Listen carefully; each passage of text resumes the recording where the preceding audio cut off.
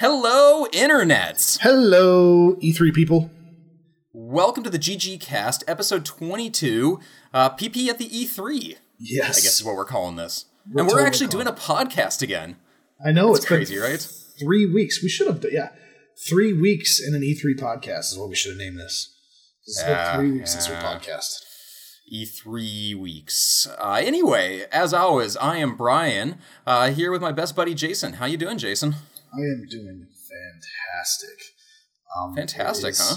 It has been a rough few weeks. Obviously, as I'm sure you know, the life has been a little hectic lately. So Yeah, I've been part of that. yes. So we unfortunately have not podcasted for 3 weeks, but that doesn't mean I haven't gamed in 3 weeks. You've been gaming.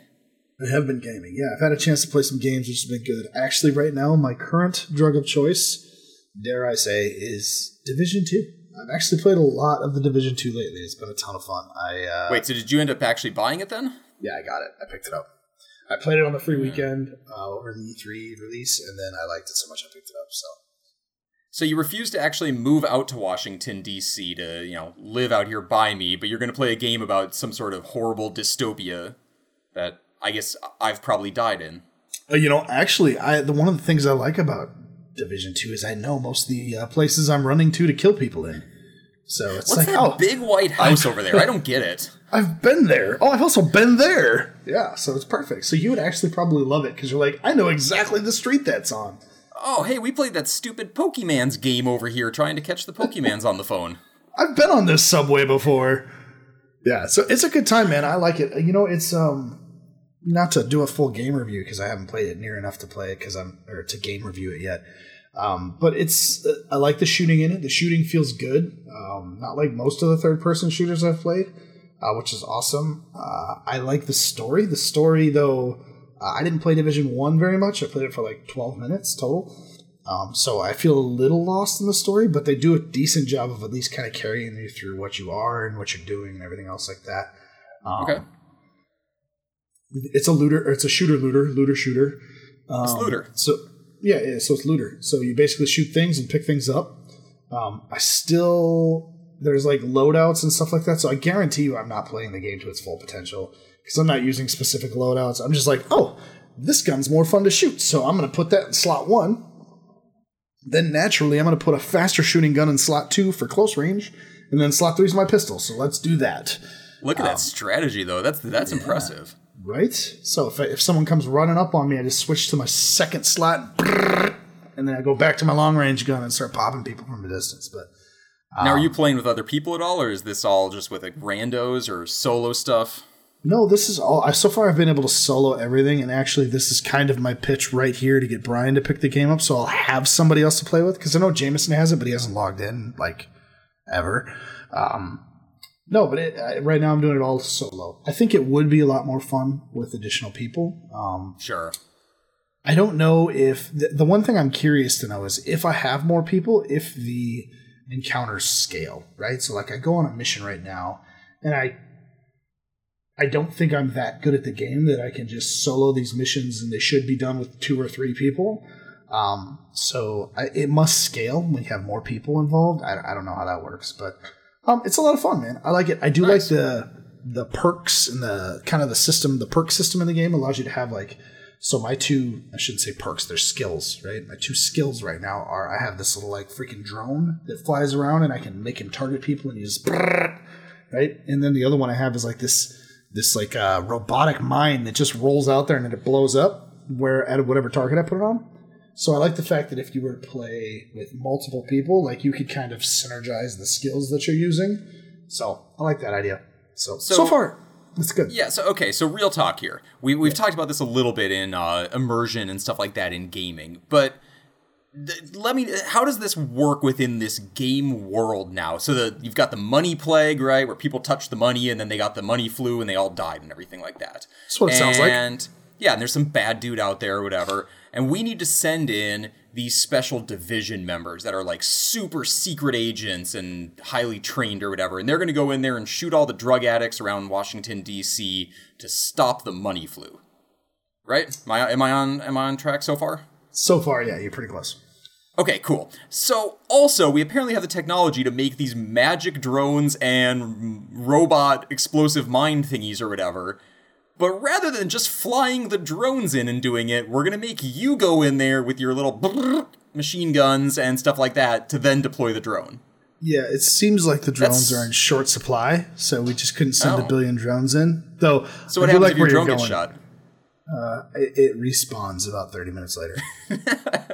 So they're definitely in short supply. They're definitely in short. Well, they're reproducing drones. So when it's shot down, it has sex with another drone and it spits out a third drone. And then we have another drone again. Deathbed or something, yeah. Yes, okay, exactly. No, that totally, yeah, that tracks. Okay, cool. I am on board.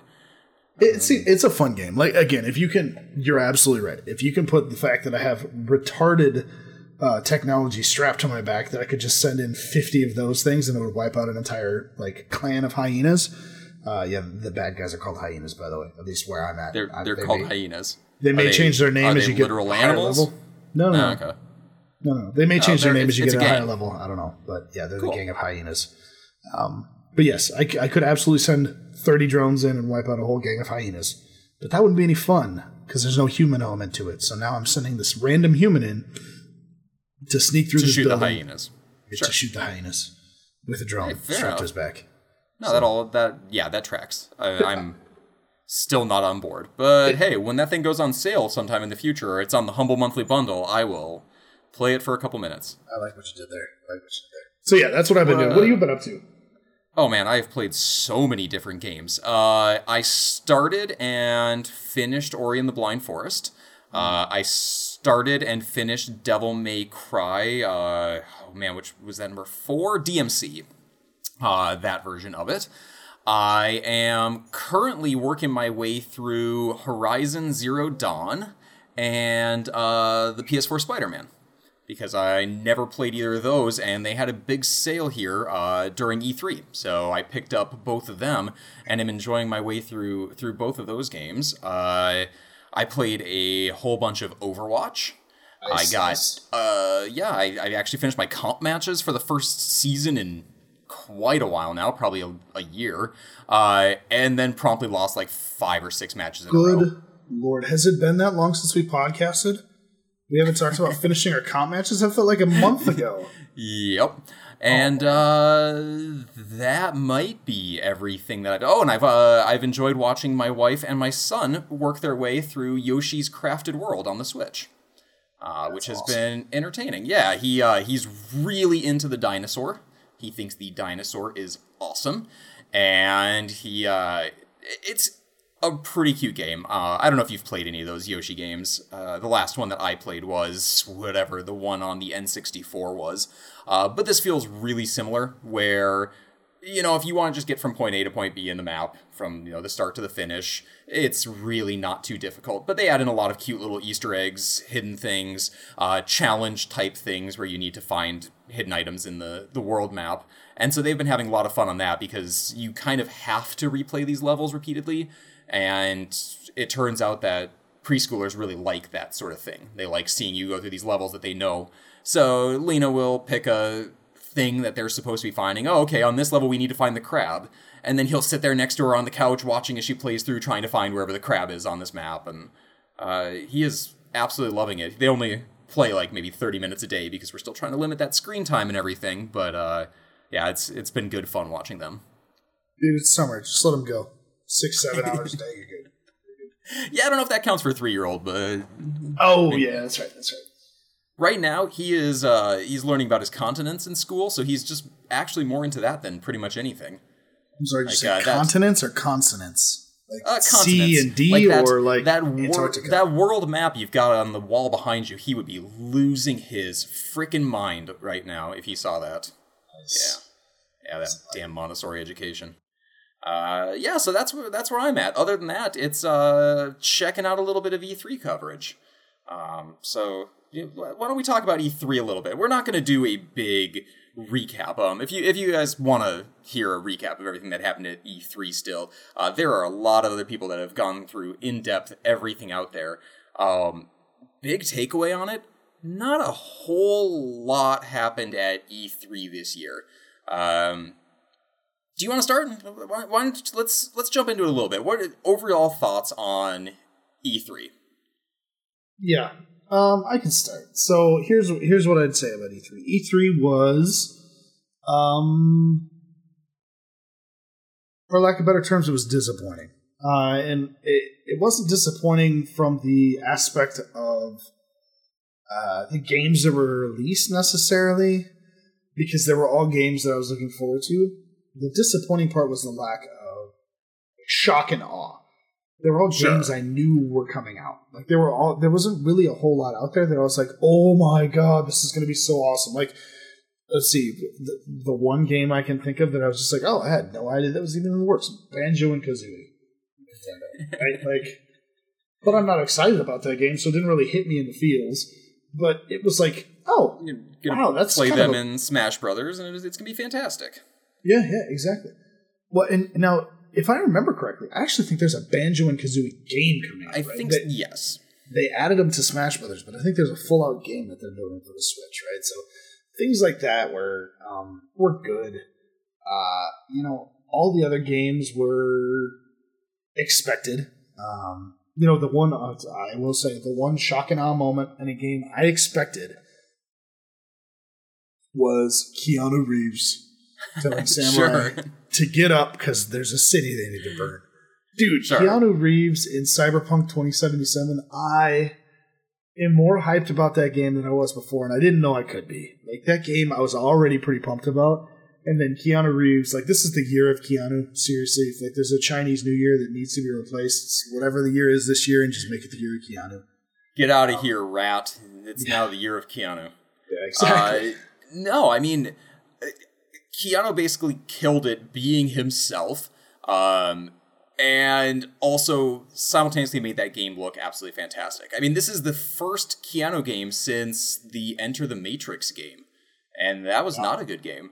So let's hope this one's a little bit better than that. Yeah, Enter the Matrix was terrible.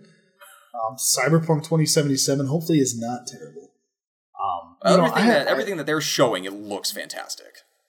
I have super high hopes for this game, which I actually, we talked about it actually in our year-end recap last year, that this is one of our super highly anticipated games for this year, and then sadly it got pushed, which we expected. Like when they said it was going to come out this year, we're like, ooh, that's aggressive. Not a chance.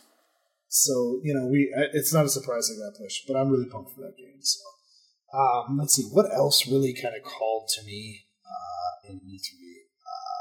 You know what? Watch Dogs Legion, actually, I'm excited for. I didn't think I was going to be excited for. I played the last Watch Dogs 2. It was all right. Like, I didn't hate it, but I didn't love it. It was just kind of whatever. But I love the idea of having every single NPC in the game be playable. Right? Sure. That is so cool to me that you can just walk around this city of thousands of people and like scan this dude and be like, oh, he's an old MI6 agent. I'm going to recruit him.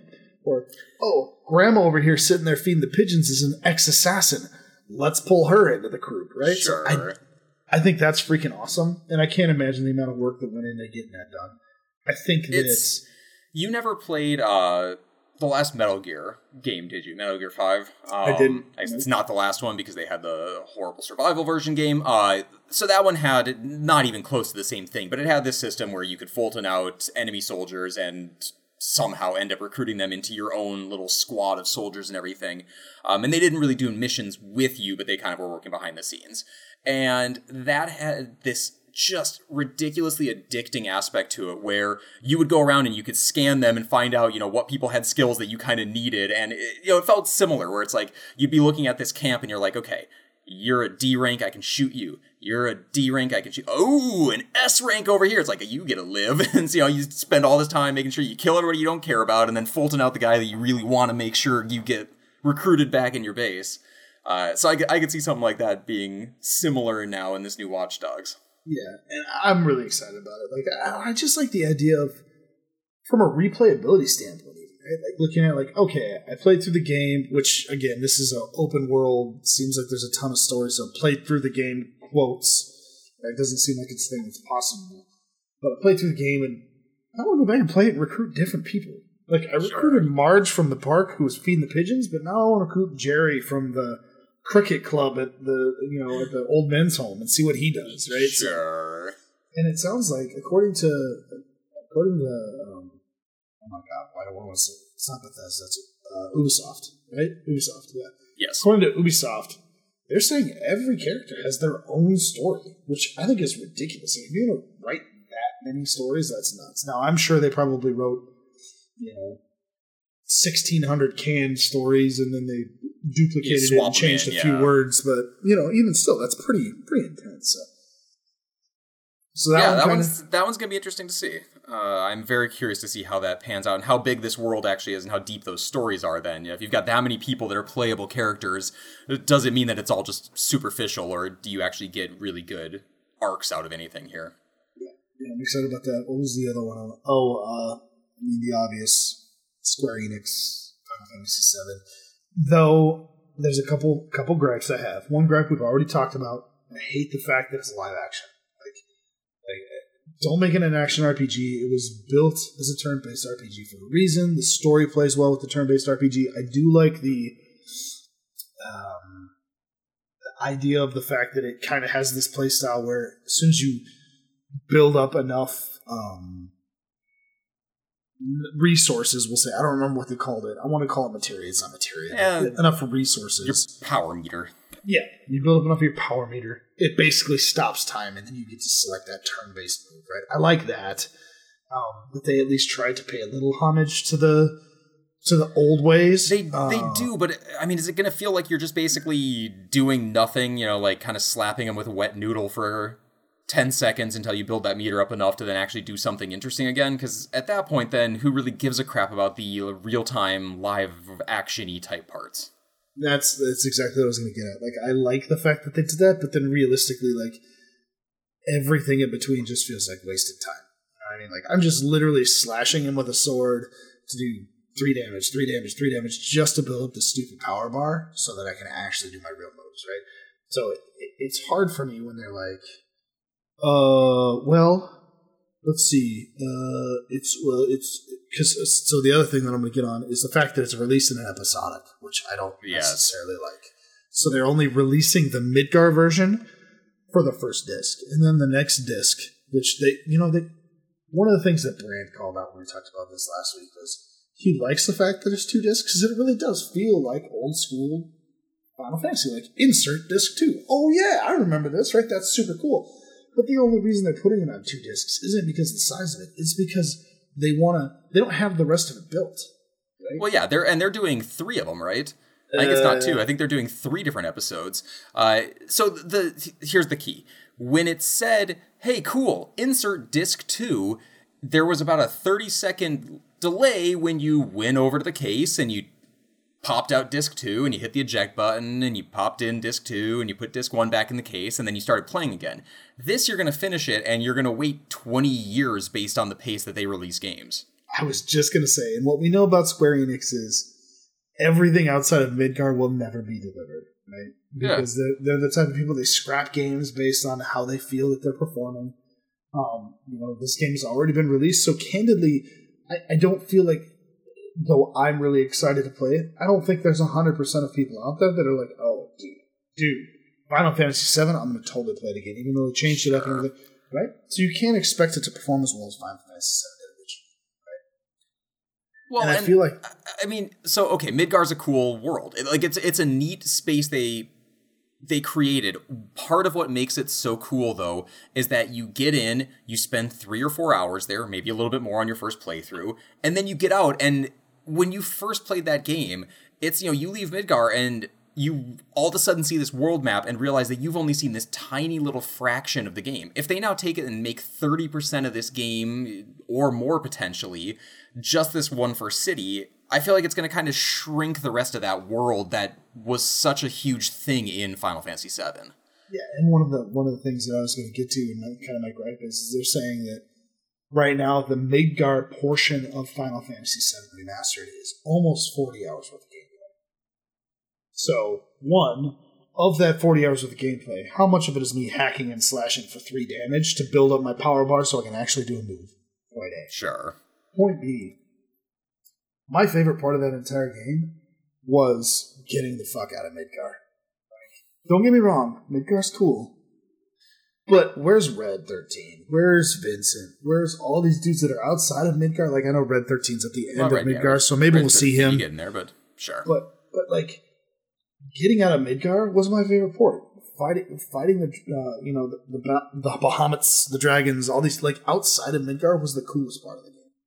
Sure. Midgar to me just felt like dirty and kind of pre-story. You know what I mean? Like, well, yeah, but you know what's going to be really cool? Now you get to see Cloud running around with a whole bunch of extra superfluous buckles and belts and stuff like that on his pants, like, I don't know, the remake version of Titus from Final Fantasy X. Well, and Midgar will be inhabited with people this time in comparison to the previous one. We're going to do ray tracing on the dirtiness of it. It is going to be so dirty, you're not even going to... Oh, man. You can't even imagine. How bleak. So let's be honest. The gloom! So let's be honest. I'm still going to pick up Final Fantasy VII Remastered. I'm going to. Well, of course. And yeah, I buy every stupid Final Fantasy game they shit out, and they all suck lately, but I'm still going to buy it. And even Brant last week when we talked about it, he was like, no, this game, rah, rah, rah, rah. And then I told him 2 discs. He's like, all right, so here's the thing. There's 2 discs. I like that. That's good. The fact that we can build up and we still have kind of some turn-based functionality, I like that. That's good. In chat, podcast, everybody listening to me right now, I'm going to tell you, the game looks absolutely beautiful. Like, the freaking CGI, everything looks incredible in this game, which I will give Square Enix a million props on the way the game looks. So here's the problem, though. 20 years ago, they fired everybody that knows how to actually make a game fun, and they hired all these people that made Final Fantasy The Spirits Within, and now they've spent 2 decades making video game versions of that crappy movie. Yeah, exactly. So, like, Final Fantasy 13 sucked for gameplay. Final Fantasy 15 sucked for gameplay. So, you know, you can make the most realistic looking thing ever, and all right, we're talking in circles about this. The game is going to come out in a year. Yes. Was it March 20th or April 20th? One of those two. March, April. Early spring. 420, man. Woo! Yeah. All right. What other takeaways from E3? Let's see. We talked about Watch Dogs Legions. Oh, you know what? Actually, one takeaway I did take away from E3 from the Microsoft was Game Pass Ultimate. Holy shnikes, dude. Game Pass on the Xbox, Game Pass on the PC, and Xbox Gold. For $15 a month. Yeah, it's not bad. Yeah, so I'm excited about that. Actually, I heard a little hint, by the way. Have you purchased Live for the year? No, but I did also hear about this. Yeah, so if you've purchased Live, and people, this is getting relatively well known, so Microsoft may fix this, so if you're going to do it now. If you've purchased Live for any amount of time, right? Like, I still have 7 months on my Live account. If I go out right now and sign up for Game Pass Ultimate, they give me the rest of my Live subscription with Game Pass Ultimate. So you sign up. It costs you whatever the dollar it is or whatever. And if you have 7 months, 6 months left of Viper Zero or Vibe Zero saying it's fixed already. Crap. Yeah. So I haven't done it yet. I should do it, but it sounds like that they were allowing. Might be too late. Essentially, have the remainder of their Xbox Live Gold converted into Ultimate. So I know there are people going out there buying 3 years of Xbox Live Gold and then signing up for and you could save hundreds of dollars doing that. Yeah. So it doesn't surprise me if they fixed it already, but either way, it's a good value. $14.99 a month. You get Xbox Live Gold. You get Game Pass for PC, which right now has 100 games on it. Actually, you were texting me and saying it's got a ton of fun games now. Mm-hmm. And then it's also got obviously your Game Pass for Xbox, which, you know, for $14.99 a month, that's actually pretty solid, especially if you're an Xbox owner and a PC owner like me. It's kind of hard not to sign up for that. I think I might be dropping Humble Bundle. I think I don't have enough time to play both. And I have been so impressed by what Microsoft has been putting out on that thing that I might just be dropping Humble Bundle and straight up only going with Xbox for a little bit here. Say it ain't so. Say it ain't so. So I actually agree with you. I consider the same. I've been calling you out, but I consider the same thing. But here's my struggle with it. Humble Bundle gives me so many fun little indie games, like freaking Rock of Ages and Full Metal Furries and all that other stuff. So here's the thing, though. Full Metal Furies, also on Game Pass. Rock of Ages, I think it's actually also on Xbox Game Pass.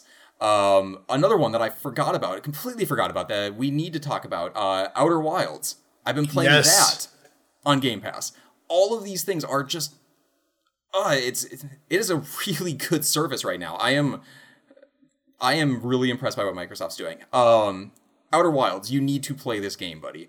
This is a first-person puzzle-solvey type thing.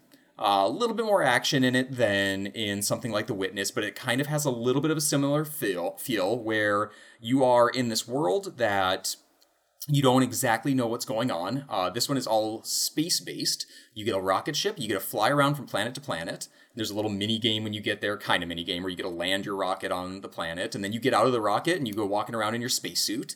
You got a little jetpack, you got oxygen meters and stuff like that going on. And you are trying to figure out what the heck is going on in this world. And I am not going to tell you anything more than that, because there's some big stuff that happens pretty early on that surprised the crap out of me, and I love it, but... Oh, it's good stuff, man. Is it as good as The Witness? No, but it's a different type of game. See, I love The Witness, and I still haven't beat it. I played it, and then I got to parts where I got stumped, and I put it down for a little bit because I was getting so frustrated. But the game itself just makes me so happy. This one has a really good personality. Okay, all right. It's fun. Think of Banjo playing frontiersman, but in space. So you're saying I should put down the Division 2 for a little bit and play the Outer Wilds? I would pick up Outer Wilds. Yeah, a lot of fun. I'll pick up the Outer Wilds. You pick up Division 2. Though mine's cheaper. Yeah, yours is quite a bit cheaper.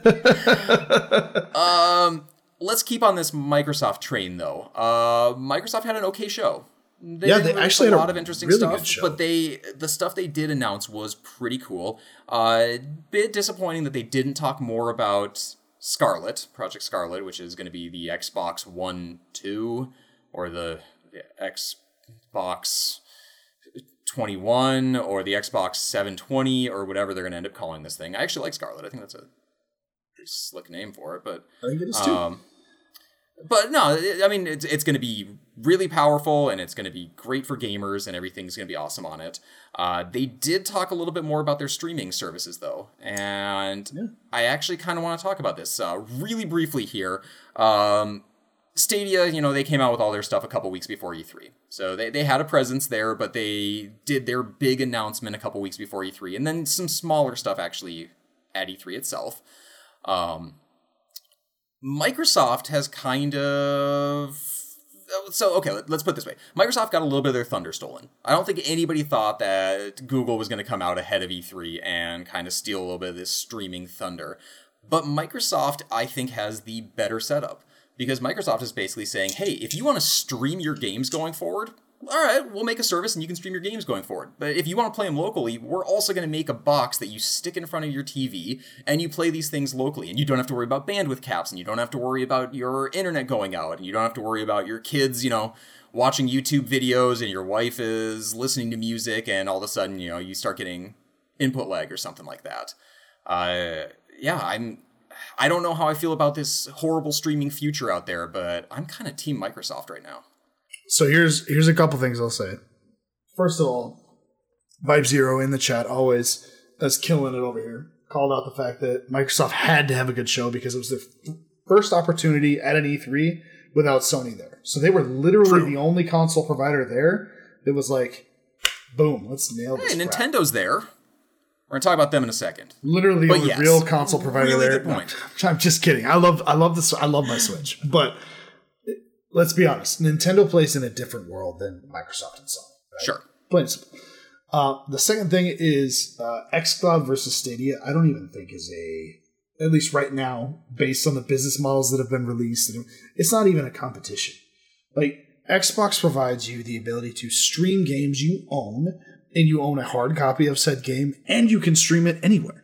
Stadia is literally a scenario where not only do you have to purchase the game for full price, which I think is BS. Like, Stadia sold us on this idea of a Netflix for gaming, right? Yes. Right. So that was their push. Like, And I was pumped for that. $20 a month, all the games we have on the Stadia platform, you can stream anywhere from any computer. But dude, I was like, gaming is changing. The whole world's done. I don't even need to spend $3-4 grand on my computer anymore. I can play this on a freaking MacBook Pro laptop and nobody cares. Sign me up. No, that's not the model. The model is you pay for the full game. $60 for a game. You get jack shit, except for you can stream it. Yeah. Are you kidding me? Like, that's garbage. And okay, but now, to be fair to Google is also potentially opening up a huge audience of people that do not want to buy a $400 or $500 console that goes in front of the TV, right? Because yes, you would still have to buy that game for full price, and yes, you do not own a physical copy of that game. There's no way you can ever resell it. All of that, like, but the person that only has a TV and they have their little Google Chrome hooked up to it and everything like that would be able to play games that otherwise they would have no access to. Absolutely true. So you're right. I'd give strabismus, what was it, gonorrhea? What is it called? Stadia. I didn't give Stadia enough credit. Realistically, I don't have to spend the $400 on a console. Sure, but you will spend the $400 on a console. So for your next console, imagine this glorious future. Instead of paying $15 a month, now you're paying $20 a month. But that $20 a month gets you a backwards compatible library that you can stream anywhere. It gets you whatever their current version of Xbox Live is, as well as Xbox Game Pass, that you can now stream and play absolutely anywhere. Or if you want to sit down on the couch at home, you play it at home. If you want to buy games, you buy games the same way that you always have, and you play them at home. If you want to do couch co-op, you're not buying a couple of goofy Google Stadia $80 controllers that are not actually connected to each other, but they're transmitting into the cloud, where who knows what's going on. Probably Russians and pornography. That's all. I guarantee it's Russians pornography. Yep, you're probably right. So anyway, speaking of Microsoft wins. Microsoft wins. Yeah. Microsoft wins, at least in the current state, right? Strabismus, gonorrhea, whatever we want to call it, has a chance to redeem itself. But right now, Microsoft's on top. Now, let's not quickly bypass the fact that quietly Microsoft released the new Elite Xbox controller. Did you see that? This is true. They did. It's actually a badass looking controller. Mm-hmm. And the one thing I will say that Google did well is they're allowing it to be compatible with Stadia. So you can play Stadia on a PS4/5 controller and on a Xbox Premium, the new Premium controller, which actually I like. I do like the fact that they've done their best to kind of bring that all together. Eventually. So initially, the people that are the early adopters of the Stadia, you can only use the proprietary Google controller. But yes, in the future, they are saying that you will be able to plug a other controller in and use that as an input device. No, what's cool about it, this new Xbox controller, they are also promising that it will work on whatever this next Xbox ends up being next Christmas holiday next year. Right. So buy it now, use it on your Xbox One, and then whatever Scarlet becomes, this controller will also work with that, which is pretty slick. Other thing that you kind of missed, we have a sequel coming out to Breath of the Wild. What the hell is that? I didn't miss it. What is that? Miss it. I actually Who was had going to bring any it idea up. that thing was coming out? That's exciting. I actually heard rumors of it like 3 or 4 months ago. But I didn't know any of the details behind it. It actually has kind of like this horror feel. It's kind of creepy. Yeah, they're making it. Yeah, they're making it a little spooky. Which I like. I like the fact that Nintendo's kind of branching out, and they're like, you know what? We don't have to make everything for 4 and 5-year-olds. Like, we can make some things for more adulty type stuff. So sure, I'm a fan of it. I'll be honest. I have a Switch. I have Breath of the Wild. I have Smash Brothers, and that's about it on my Switch because I am not a console gamer. I wish I was. And actually, I feel like Xbox is going to bring me there. But like, I have a $3,500 computer for a reason. I just love playing on my PC. Keyboard and mouse is my thing. With that being said, I have enjoyed every bit of the Switch that I've played. Sure. And I loved Breath of the Wild, and I'm excited for this expansion. Candidly, it's a sequel, not an expansion. Touche. Sorry. Let's be clear here. PC commentary over there. Twitch is saying they killed it with Banjo and the Smash updates. I agree. Banjo and Kazooie. We talked about Banjo and Kazooie already. I don't know. I wasn't super excited about Banjo. Smash updates sound cool, but they're really just additional characters. But Breath of the Wild, I do feel like the next phase of that is going to be fun to play. So, and you're not hyped for Pokemans? I'm sorry, what? Kind of awful looking Pokemon game that's coming out on the Switch. Oh yeah, Pokemon. Guess what? Now you can have really big Pokemon, but only for a temporary short amount of time. It was Pokemon's Gordon Fields, right? Something like that. Yeah. I loved Pokemon back in the day when I was in middle school, and I imagine that a lot of people are still really into it, but that series just feels like they have nothing left. Like, there's just no creative talent. It's like you get a bunch of people, they sit down in a room, they look at random clip art, try to come up with new ideas, and then they just slap it into a slightly updated new world. Whatever. Like, oh, now the Pokemon can hold 2 items. Oh, no, crap. We already did that in Mario Kart Double Dash. What if they're just really big this time? Done! Let's do that. All right. Yeah. You have anything else to say about E3? Bethesda sucked, which is disappointing but expected. Fallout 76 is getting a Battle Royale, which looks terrible, Ring of Fire. They're also getting the Wastelands expansion, which looks terrible because Fallout 76 is terrible. Still no Elder Scrolls updates, short of the ESO updates, which look terrible. So yeah, that was pretty much it. I don't really have anything else. Sure, I will agree with that. I am not even remotely excited about the stuff that they are. Let's say I'm not excited about anything that they are working on. What I am excited about are some of the things that they are producing, such as Doom Eternal, which looks freaking amazing. Okay. I don't know if you played Doom 2016, but Doom Eternal looks like it is taking everything that was amazing about Doom 2016 and kicking it up just another notch. I'm really excited for that game, and that thing's out soon. Like, that's out in like 2 months now or something, 3 months now. So yeah, I will be all Doom Eternal looks legit. I'll give you that one. But I mean, again, that's not Bethesda. That one that's looks id, good. And yeah. Yeah. What else you got before me?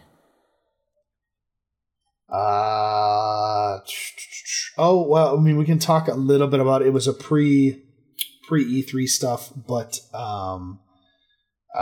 the Apex Legends stuff, Season 2 is coming out. They actually took a lot of community feedback. They've incorporated the Season 2 Battle Pass to be easier to level, more interactive, gets people coming back. So I think that looks good. Their skins look a lot better. It looks like they spent some time on them as compared to taking a previous skin and throwing a few extra colors on it. Yeah, it wasn't just a couple shaders that they slapped on top of things. So that looks good. I hope that that continues, because right now, candidly, Apex Legends is kind of dying out. Chat saying Blair Witch looked pretty good. I think it looks creepy as hell, and I'm not into creepy games. But yes, it did look actually pretty good. If bring on the spookies. Yeah, if you're into the creepy games, the spooky games, Blair Witch looked pretty solid as well. So, and that's also a Microsoft one that I was pretty impressed with. There was another Microsoft one that I was like, yes, and I can't remember what it is now. Bummer. Well, Gears 5. Gears 5 looks like garbage.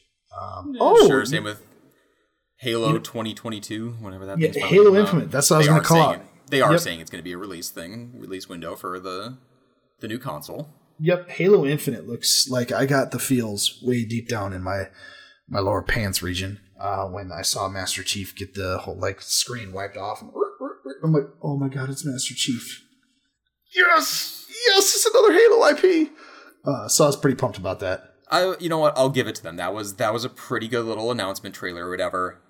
But did you watch the Doom trailer? Did you see when the Doom guy goes over to the giant cannon and he kicks the cannonball thingy out of it, and then he launches himself into a building out of the BFG 29,000 or whatever the hell they're calling it? Because that's amazing.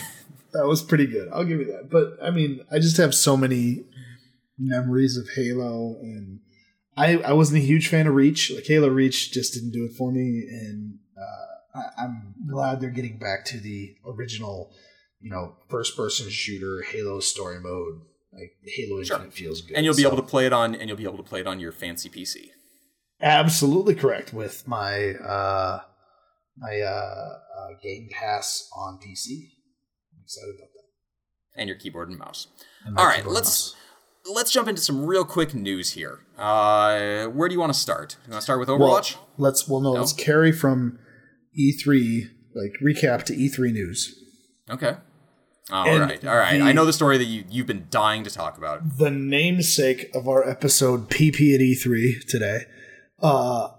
Anybody who doesn't know this really can't claim themselves to be any sort of like mainstream gamer, but I want to talk about it because it's freaking hilarious. Dr. Disrespect has been banned from Twitch for live streaming in a public restroom at E3, which I think is just freaking hilarious.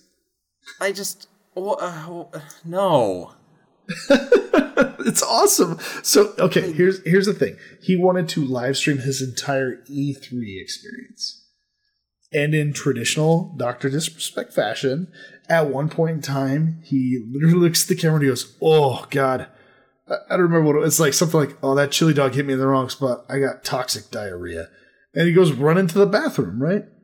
And on his way to the bathroom, and as he goes into the bathroom, unfortunately enough for him, there were people. There's someone else in the public bathroom? Who could have thought? Yeah. And that's freaking hilarious. Now, some people have said that it was all staged and he's not actually banned from Twitch and blah, blah, blah. But even still, like, it's hilarious. I think it's funny.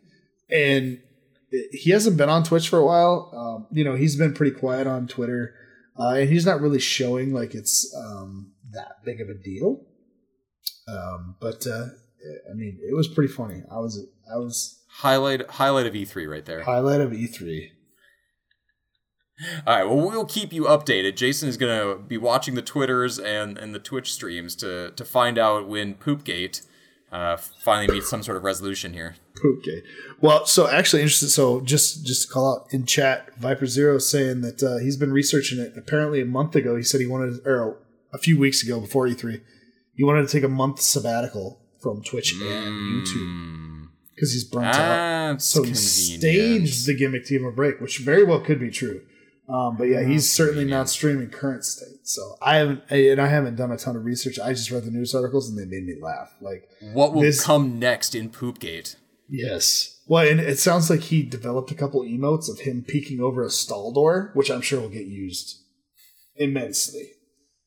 Because that's the greatest emote ever. Damn it, gaming culture. Yeah, pretty awesome. So anyway, that's the E3 news that I want to talk about, which was, in my opinion, freaking hilarious. Even if it is staged, good for you. You know what? I feel like we finally, as gamers, have gotten over swatting. Right? You don't hear about swatting anymore. Now we're going to have, like, pooping. Poop humor? Next... Yeah, it's going to be, like, peeking over stall doors to see if there's another gamer in there or something like that. Right. Thank you, Dr. Disrespect.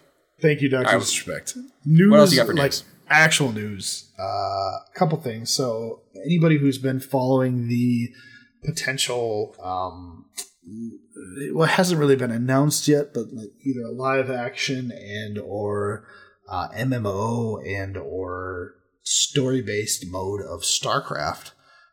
Blizzard came out a week ago and said, ain't happening. It's too difficult. They couldn't pull it off, so they scrapped it. And in them saying they scrapped it, which was interesting because nobody really knew they were working on it. But they came out and said, "Oh, we're scrapping this IP." This thing that nobody really knew about. Yeah, well, which actually is kind of sad because I love the StarCraft world. I love the StarCraft games, and I really wish that it wouldn't just feel old. Like everything in StarCraft to me, anytime someone says StarCraft, I'm like, "Oh yeah, that game I played back in high school." Sure. So it just feels really old. So it would have been cool to get a new IP out with the StarCraft, world. But yeah, they didn't talk about the fact that they did it. But in their release of saying, we've scrapped this project. They called out that no developers were fired or let go.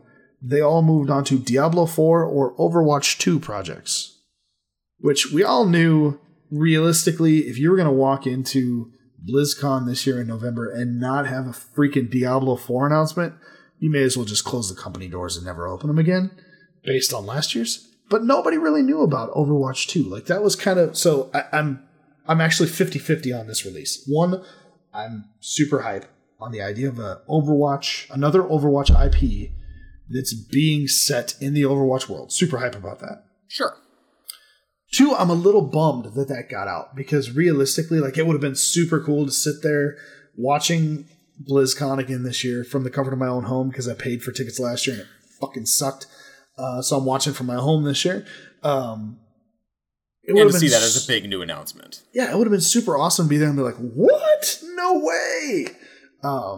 So yeah, I feel like there's still tons of possibility behind it. Like, we don't know what Overwatch 2 is. It could be just Overwatch 1 that, they didn't feel like they charged enough for, so they're going to remove the loot boxes and charge you $90 instead of $60 for it. I don't know. So, yeah, I'm surprised on this, because I love Overwatch. I would be happy with whatever they're going to come out with as in Overwatch 2, but I would love to know what sort of ideas they have that they think really require a sequel, outside of, I guess, as you kind of mentioned, pay us $60 instead of just getting some loot boxes or something like that. Right. Because the game is constantly evolving, right? Like, they're adding new characters, they add new maps, they tweak things, they add new modes. So, what would they need to do? Is this going to be some sort of crazy next-level graphics enhancement that they don't think they could do in-engine? Because this is the same company that's been using one continuous game in World of Warcraft for over a decade now, with the graphical enhancements and everything. So I'm curious to see what they're going to come out with, and maybe that'll be what we get at BlizzCon. Not necessarily the announcement of the game, but actually what that might end up looking like. And I sincerely hope that's what we are going to get out of BlizzCon. Now, a couple things to keep in mind. Titan, right? Overwatch was spawned from the idea of Titan, and Titan was an MMO that was built in its own universe. And the idea behind it, if I remember reading it correctly before, and then again, this is all rumor mill, everybody, there's never been an official release of what Titan was, but based on what developers have said and things like that, Titan was essentially during the prequel to Overwatch, like the Omnic Crisis, things like that. That's when Titan was set. And all of these characters essentially were real life people that had these superhero abilities that you would level up, and they'd become more and more superhero as they went on. Well, developers felt like the fun part of playing that game was realistically the superhero part, and the crappy part was the crafting and being a regular human being. So they just shifted it into Overwatch, right? So you're saying Overwatch 2 is going to be the boring human part? Oh, Overwatch 2 could very well, though, be a single-player PvE mode that plays through that previous world as compared to the, where we're at today, right? So that's a possibility. That's things that people are talking about. I don't know if that's the case, but that's what they're talking about. There's also, there's the Dota Auto Chess, which is a new game mode that's coming out for all kinds of games. Like Legends just released Auto Chess. The original creators of Auto Chess and the Dota mod have released their own Auto Chess game. Valve is talking about releasing Auto Chess. So it very well could be an Auto Chess version of Overwatch, which I would be super disappointed in, but that could be it. Sure. It could be a card game. It could be a mobile version of Overwatch, which I don't think Blizzard would make that mistake twice. They very well could. So, there's so many questions that exist around this Overwatch 2 world, right? And it very well could be just completely separate characters, right? Maybe it's the same game, just a billion different characters and a different story. Who knows? Sure. So I'm excited about that. I think it'll be a good announcement, and as long as they don't announce it as, Overwatch coming to mobile, I'll be like, this is awesome, right? Hold on one second. Random question. It may have already been answered. Why would CD Projekt Red release 2077 at the very end of a console generation? Why would they not hold off till the next gen? Just a question. That's a great question, Vibe. That's a very good question. I think, honestly, if I'm being realistic right now, I think CD Projekt Red is smart enough to know that, one, Cyberpunk 2077 will probably play on both consoles. And I know that they're building it with ray tracing and they're building it for a PC as well. So I can't imagine that Project Scarlet is going to have a problem taking advantage of the graphics capability of 2077. So I think it'll probably play on both. I think they're trying to push the front end of getting it out earlier, and knowing that Xbox isn't going to release Scarlet until, November, December timeframe of next year, they wanted to get it out earlier. So that's probably why they're releasing it at the end of the console generation. But it's an awesome question, because I do feel like there's a lot of games out there that are pushing towards waiting until that next gen console comes out. So, Brian, what do you think? Well, I can absolutely guarantee you that they are working with both Microsoft and Sony with developer hardware or whatever that kind of is at this point, probably just souped up PCs and everything running similar to what they're hoping for the final specs. How many versions of Witcher 3 did we end up getting in the end? There's got to be 15 different versions of Game of the Year, Director's Cut, Enhanced Editions, everything like that out there on different consoles and whatever. So I think they are looking to get this thing out there, knowing that they are going to be able to re-release it on the new console in whatever form that is, and also put it out there on Stadia, and also put it out on whatever streaming things are out there as well. Yeah, yep.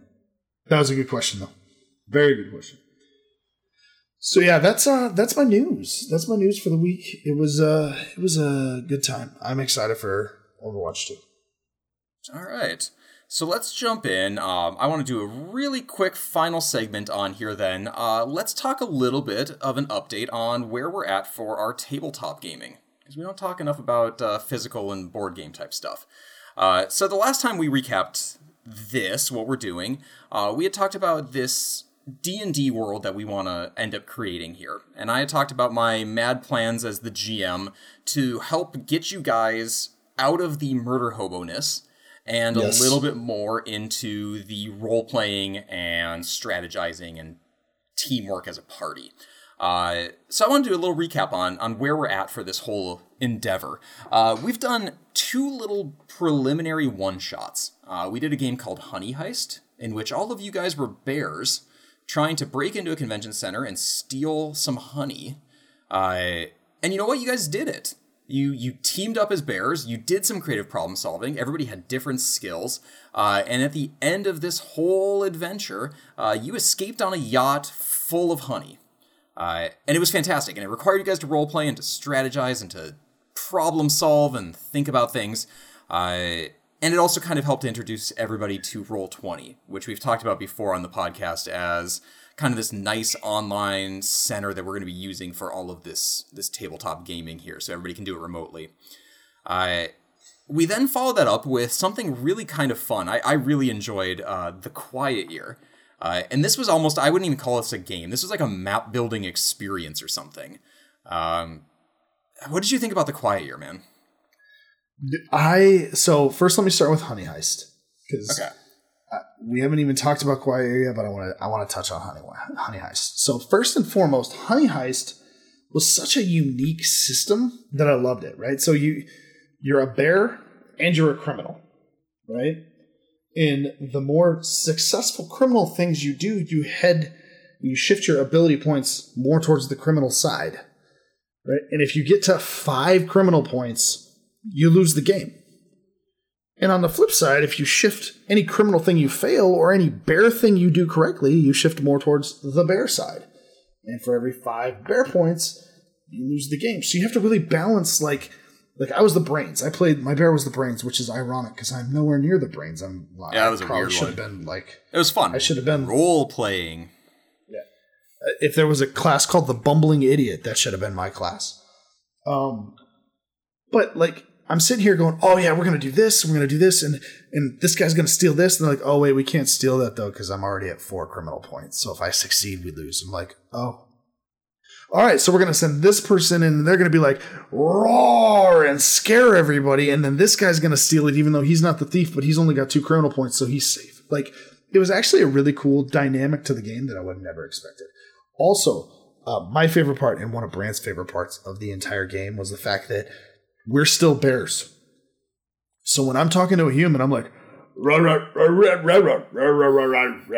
I got to use hand motions. And they're like, "Oh, look, I speak sign language." The bears are bears. The players are bears wearing hats. And kind of the way that this game is supposed to work is as long as you got that hat on, people can't quite figure out that you're a bear. But you also don't get to just go up and talk to people as if you were a human or whatever. You still are a bear. Exactly, which I thought was freaking awesome. So it was funny because like I had to we had our hacker hack into the database and print off some badges for the convention that we were going to. But then I had to explain to the front desk lady that I left my badge in my hotel room, and she had to print me off a new one. And it was kind of funny because I was trying to explain in bear language, and it was awesome. And you worked out some sort of sign language with her, and everything was great. Yeah, and turns out, according to the GM, she had a deaf brother, so she understood sign language, so it worked out. It was a good time. I really do recommend that if anybody out there wants to do just something kind of short and fun and easy. From the GM standpoint, there's basically no prep whatsoever. You roll some dice, and that kind of gives you what you're doing. I did make some maps and some flyers and a little bit of extra stuff just to make the world a little bit more fun. But you could do this at the same time as the players are rolling dice to make up their bears. And I will say our GM, Brian, thank you very much, was lenient with us because there were times we're like, all right, so we're going to go in here and we're going to smash the glass and we're going to steal the honey case. And all right. And GM's like, all right, roll a 1d6. We roll a 1d6. It's a 1. Okay, so you fall on your face as you walk in and try and steal said honey case, but turns out the person behind you managed to sneak in and grab it anyway. It's like, oh, whew, we got the honey case anyway. We're out. Now, it could have been because it was midnight our GM's time, or it also could have been just because he wanted us to complete it, but it was fun. It was a good time. A little bit of little column A, little column B. It was a good time, though. Exactly. So that was Honey Heist. Now, let's go back to A Quiet Year, because A Quiet Year, for everybody who doesn't know, we're literally building a map, and the way it works is we started out, there's a turn order, right? And our GM called out, Brian, our GM called out, and he said, all right, here's your turn order. So, Nicole, my wife, what is one of the things that's in our city? You know, and she called out, a church. Okay, great. All right, Chris, what is one of the things that's in our city? Oh, you know what? There's cliffs on the left-hand side. All right, cool. So it was really cool. Like, we got to design, like, he called out what is one of the things, and then he went and he asked, okay, now what are some resources? We're going to choose 5 different resources that are available. We called out the 5 different resources. And we could have been like anything from wood was one of our resources, and we could have said gumdrops. We have a shitload of gumdrops, right? We could have called that out. Yeah, they're basically just supposed to be things that you think would be important to this town. So, you know, if you're a desert town, you might say fresh water is incredibly important. But if you're sitting right next to a stream, maybe fresh water is not as important, but gumdrops are lacking. Right, exactly. But then you have to go through and go, okay, now that you have all of these resources, you have one that's plentiful and the rest of them are scarce. Which ones are they? It's like, oh, okay, gotcha. And as you play through these seasons, right, each season had, 12 cards, right?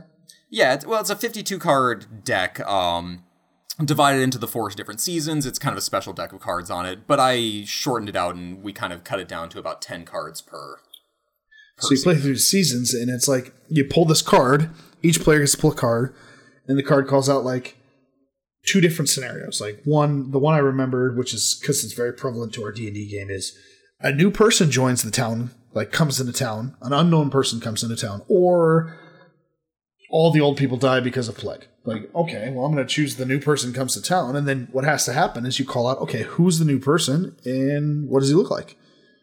And so that the man in black was spawned into our town, which has become what seems to be a large portion of our D&D story that we'll be playing through over the next few weeks, right? So it was a lot of fun. I actually had a blast with it. And I didn't know how I was going to react to it. Not necessarily react to it, but I didn't know what I was going to feel. How I was going to play, yeah. Well, it's cool. Getting into the mechanics a little bit on it, because I think they're actually interesting. One of the things that the creator, Avery Alder, said that they did when they were making this game is they wanted to try to simulate how the dynamic actually works within a community. And that's not always fun. A lot of a community is that people don't necessarily all get what they want. So what's really cool about it is that in this game, there is a lot of unilateral decision making. So on your turn, you draw a card, like Jason said, and you'll resolve whatever's on that card. Some things are kind of two good options. Some things might be two bad options. Some things might be a little bit more ambiguous. Whatever. You pick one of them, you resolve it. And then you can do one of three different actions. You can start a discussion. So if you start a discussion, you start with either a question or some sort of declarative statement, and then it goes around the table one time, and everybody gets to say a couple things on it. So you might say, I think we need to build a well. And then it would go to Jason, and Jason would say, why do we need to build a well? We have enough water, but we're really low on food. And then it'll go to the next person, they say something. It goes to the next person, they say something. There's no crosstalk allowed. Right? So I'm not allowed to rebut Jason and be like, dude, we need water too, you idiot. Right? Like, it's meant to kind of represent that, in a town, everybody kind of gets their say, but not everybody gets to have these big discussions because, you don't have time for that. So that's, the first one. The second action that you can do is to discover something new. And this can be whatever you want, basically. You could say, oh, okay, some kids were playing in the forest and they found a, overturned grave, or they were playing in the forest and they found a whole bunch of gold doubloons. You get to discover something on the map. And the last one, and what I think is kind of the most interesting of all of them, is that you can basically come up with a new project that your town is going to be doing now. And this is something that the active player just gets to unilaterally say, we are doing this thing now. And there is no discussion allowed. Nobody else gets to kind of put their input in it, really. You just say, we are going to go and we're going to start mining for gold over here. Because that's what I think that, would be cool for us to do. Or I think we need to build some boats and go start some, fisheries or something like that. And nobody else gets to have any sort of say in it. You just get to decide that that's what the town is now doing. The town then decides, everybody in the game gets to decide together how long that thing is going to take. And basically the way the game is divided is every person's turn represents 1 week. So you might say, okay, building a boat is going to take us 5 weeks. And so, every week then, every player's turn, it ticks down one until that boat's done. And then you get to doodle a little boat on the map. And that's actually, I guess, the one other thing that we've talked about it being a map building game. But one thing that's really cool is every action that you do has to be represented on this map. So when you say the man in black arrived in town, we need to draw the little man in black, showing up on shore. And then later on, when the man in black ended up kind of becoming the leader, now the man in black gets to move inside the town. And, when we armed the women and children, little Susie got a sword added to her. And it's really cool because you end up with this mismatch of 5 different people drawing on this shared game board that at the end of it now is kind of this fun little memento that we have. But in this bigger game that we're going to be playing now, this is the town of Elmer's Rest, which is going to be kind of the starting off point for all of our heroes here and kind of the meeting point for the party and everything like that. Really cool game.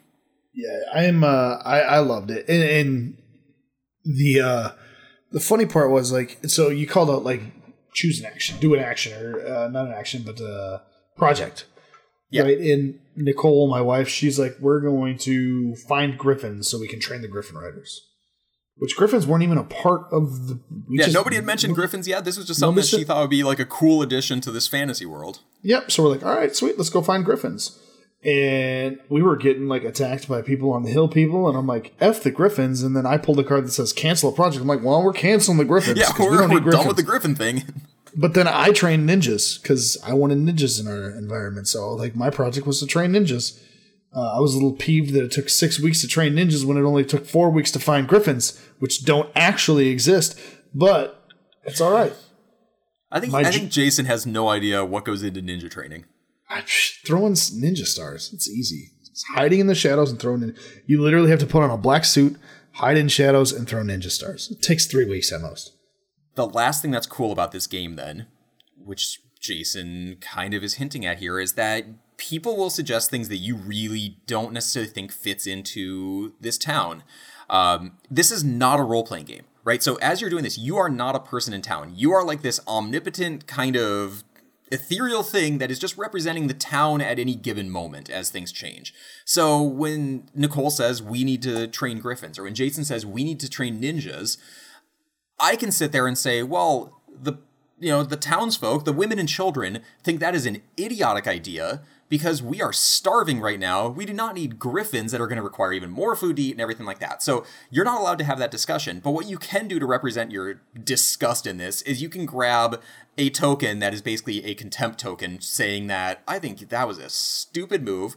And I can't actually do anything to stop you from doing this because it's your turn. But I can take this poker chip that basically says, screw you and your dumb ninjas. It was fun. You and your dumb moves. I think Brant had like 17 contempt tokens. So he just took it for everything. Yeah. So, okay. So where does this leave us? Left us with writing backstories. Yeah. We have a great backstory. For anybody out there that is a GM or wants to be a GM, this is actually like the favorite thing I've done in tabletop gaming. And I don't have a ton of experience in it. But we now have the entire party super invested in this cool little backstory that they built up. They don't know what's coming. So what ends up happening in the Quiet Year is when the King of Spades is drawn, the game ends. And it is just literally over. The card says something about, the frost giants come or something like that. But it's essentially the game is done. And It's meant to be that way, right? You don't know when that card is going to be drawn. It's going to be sometime in winter. The cards are shuffled in, and you're going to pull out this card, and the game is just over. So now we can start our D&D campaign, where everybody kind of has this neat little world. We've worked on role-playing. They kind of have, we've played together. Everybody knows how Roll20 works. And they're going to come in, and I am going to basically get to, as the GM, decide what this catastrophe is that befell the town and kind of kick everything off and get them going. And you know what? I'm not going to tell you at all yet what is going to happen because you got to wait till Monday. I'm not worried about it. So, I will say that one of the most fun things that I've had an opportunity to do so far is write this backstory. It was just fun to be like, okay, I know the parameters to an extent. We actually hadn't played the Quiet Year by the time I wrote the backstory, so I didn't know anything about the town. But I know some of the parameters. I knew the class I wanted to be. I knew the race I wanted to be in. I got to go from there, and it was a blast, dude. Just being able to be creative and go out and be like, you know what? I know the alignment. I know the drive that I want my character to have. So how do I build that out? And it was awesome. And then, everybody else wrote their backstories, and reading through those, it's like reading through a fantasy book. It's awesome. And then I love my wife. She's hilarious, but she writes this super in-depth backstory. And she's got dialogue going back and forth between characters. And it was awesome. Great. And she's like, are they going to hate me? Is it bad? I'm like, no, dude, yours is, I'm all about it. Go to town. It was fun. So, I'm really excited. I really enjoyed reading through everybody's backstory. I really enjoyed the way that we had to go back and figure out how we all landed in Elmer's Rest, which is the name of our town. And I'm also really excited about just starting next Monday. I think it's going to be a good time. I'm pumped. Jameson, you better freaking be there so we can start. It'll be fun. I'm really looking forward to it, and I think you guys are gonna like this story arc that I've come up with. I think so too. So I do have a question in chat that I want you to address because you introduced what you got for me to it. Vibe Zero, I recommended Letters to Whitechapel to. Okay. And he's like, I still don't understand how this game works. I'm the dumbest board game player ever. So I'm gonna give my tips on it first. So that's not a question. Yes. First off, that is just a declarative statement. Yes. But I also don't think you are the dumbest person. Yes. So I'm talking to the dumbest person. Touche. Shut up. I mean touche. So Letters to Whitechapel. The idea behind Letters to Whitechapel is you as a group. So there's one person. And Vipe, if you're playing this with two people, it may be a little difficult. But maybe not. I mean, you could control all the police, but then you're all by yourself. But it's definitely more fun with a group of people. So we played it we had three people. 3 or 4. Yeah, 3 or 4 works really nicely. So there's one person in that group, whoever it may be, that plays Jack the Ripper. Okay. And then the rest of the group plays as Scotland Yard, the police. All right. You set up, there's prostitutes all over the board. Yes, they're prostitutes. For some odd reason, Nicole hates it when I call them prostitutes. But they're prostitutes. That's what they are. Jack the Ripper killed prostitutes. Anyway, you set up prostitutes all over the board. And the idea is there's certain parameters that Jack can move, and you are allowed to know those parameters, right? He can only move one space at a time, but one time per game or per turn or whatever, he can move up to 3 spaces based on he hops in a stagecoach. Yeah, it's per round. And yes, he gets a couple different special moves that he can move either between alleys or he can take a stagecoach type thing or whatever it is and move a couple extra spaces. Right. But the idea is, as Scotland Yard, you move to these spaces around where that prostitute was murdered. And when you move into those spaces, you ask, was Jack here? Right? And Jack the Ripper has to tell you for certain, like no less, yes, I was in that space. So now you understand. At any point this round, I have occupied that space. Correct. And that's the key, because they could be there currently, and you don't necessarily have to say, I am standing there right now. You just have to say, yes, at some point I have been in that space. Right. So the idea is you understand, like, okay, he murdered a prostitute in the northeast quadrant of the map, and he occupied a space in 3, 4, 5 spaces south of that. So I know that his hideout has to be south of that. Or at least I think his hideout has to be south of that. Right? So you kind of like start sectioning off quadrants of the map, saying, well, he must be over here. And then he murders the next prostitute. You go, okay, I know that I had his hideout pinned in this quadrant of the map, so I'm going to assume he went to this space. Did Jack go to this space? And he goes, yes, I was in that space. And you're like, okay, I'm triangulating a spot on the map where Jack was. Now, if you get a tricky Jack the Ripper like we had with Lena, Brian's wife, she will go south to cut way back north. So you're freaking over in the southeast quadrant of the map going, she's got to be over here somewhere, and she's over in the northwest like, no, I'm good. I'm over here. Right? But it's a lot of fun. And especially if you get a group that is comfortable playing it or you understand the rules well enough, it's a ton of fun. So that's the key to it. Strategy-wise, you really should not be trying to finish it. If you're Scotland Yard, you should not be trying to finish this in one round. You need to accept that this is going to take a couple rounds. And what you're trying to do is use those first couple rounds to build up some idea of the area that hideout might be in. Right? Because if you can start figuring that out in the first round or the second round, you can start positioning your people, your investigators, in kind of the area that you think the hideout is. So once you get to those later rounds, you're kind of positioned nicely to cut off Jack and capture them before they can get back to the hideout and everything. If you are Jack, there's a lot of strategy in trying to double back on your own moves or really do some sort of big circuitous route to get back to your hideout. But you need to be careful because the more moves you make, the more you could kind of give up your trail of where you're heading and everything. So there's a lot of strategy. If you kill something too close to your hideout and it only takes you 2 moves to get there, they know that your hideout has to be in this relatively small region around where you made that murder. It's fun. It's a really cool little game, but you do have to have the right group for it. I will say that. Because it's a lot of sitting and thinking and arguing back and forth amongst the investigators.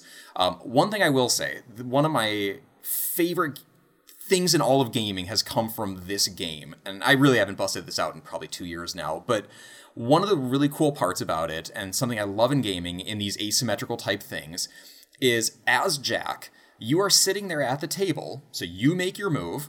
And then it's the investigator's turn to go. And you're sitting at this table as they have this discussion amongst themselves, trying to figure out where you are. So you're sitting there with this little GM blind in front of you, so they can't see your game sheet and everything. And they're talking, they're like, there's no possible way that Jack could have gone this way. Okay, well, look, okay, so if we put the brown investigator here, and the blue one here, and the yellow one here, then we can completely cut them off, and there's no way they can go except for south down this way. And you're sitting there this whole time trying not to smile because you're like, you fucking idiots missed this road right here, and I'm going to sneak right past you, and there's no way that you're going to catch me now because you've, talked all this through at the table in, open hearing to the person that you're trying to catch. It's fantastic. Yeah. It's a good time.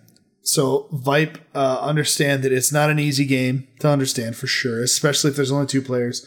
Also, like you called out, if you don't enjoy reading a 17-page instruction manual, that's a bad one. I also wouldn't recommend Betrayal. Watch a couple Let's Plays of it, because the rules are actually incredibly simple once you get them down. The rules are written very poorly, though. I will definitely agree on that. It's confusing, but like once you get down the actual systems, there's relatively little that either character is kind of doing on it. Yeah. But one thing I do want to talk to Brian about, and we're going to end this podcast quick because we're already at an hour and 15 minutes, but we have talked about, and I have talked, we want to do more board game type stuff. So there's things like time stories I want to talk about on the board game side of things. Vibe Zero, I know you picked up Alchemist. We've played Alchemist quite a few times. We've actually talked about it on the podcast before, but board games are a ton of fun, and Brian and I play them a lot. So we're going to try and incorporate some more board game stuff to this too. So if you're a fan of board games, certainly listen in, because we may focus on some video games here or there, but I want to try and get a segment of board games in as many as we can, as often as we can. So Agreed. So yeah. But with that being said, I think at an hour and 20 minutes-ish, we should probably call it good. So I'm going to call out all of the things that we do on a daily basis that keep us connected. So first and foremost, if you guys have any want and or need to get in touch with us, here's some ways to do it. 1, Facebook, www.facebook.com/groups/GG Podcast. We're there. Check us out. 2, website, www.trinitygamers.com, which is pretty solid out there. You can see us out there. That's where we post all of our podcasts in their raw form, at least. We also have all of our podcasts out on Spotify, Google Play, iTunes, really anywhere you can get a podcast. We're going to be out there. So please feel free to subscribe, like us out there, shoot us a review, tell us how terrible we are or great we are. All feedback is welcome, though. If you're going to tell us how bad we are, at least give them a 5-star review so we can get more people listening to how bad we are. Just kidding. No, just give us the actual review we deserve. What else we got? We got Twitter at GG Podcast 1, which is available. Hit us up on Twitter. Or watch us live. Right now, we are out at my Twitch channel, mainly because I want to monetize as much of this as possible for me and leave Brian out of it. Dollar bills, y'all. Twitch.tv/Ignacio, IGNATIO13. That's where we're at there. And then last but not least, we do have an email address, which is ggpodcast@trinitygamers.com. Those are all the ways to get in touch with us. If you like what we do, if you like us talking to you, and if you feel like we need to provide more beer to the podcast, you can support us out at Patreon. We are at patreon.com/Trinity, not Trinity Gamers. That would be terrible. GG Podcast. So patreon.com/GG Podcasts. We're out there. Donate $1 a month, $2 a month, $5 a month. Your perks are pretty much limited to almost nothing, but we do have a Discord channel that. But we appreciate it. We'd be happy to talk to you about. So that is us at the GG Podcast. Right, or buddy. you can donate bits like Vibe Zero did. Hey, thanks for the bits, Vibe. So that's the way to talk to us. Anyway, have a good night, Bri. It's good talking to you again for the first time in like 3 weeks. It was good talking to you too, buddy. Have fun gaming. I'm going to have fun gaming. I'm going to play some Division. What are you going to do? You're going to go to bed. I'm going to go to bed. It's like have a good night, everybody. Have a good night. GG, everybody. GG.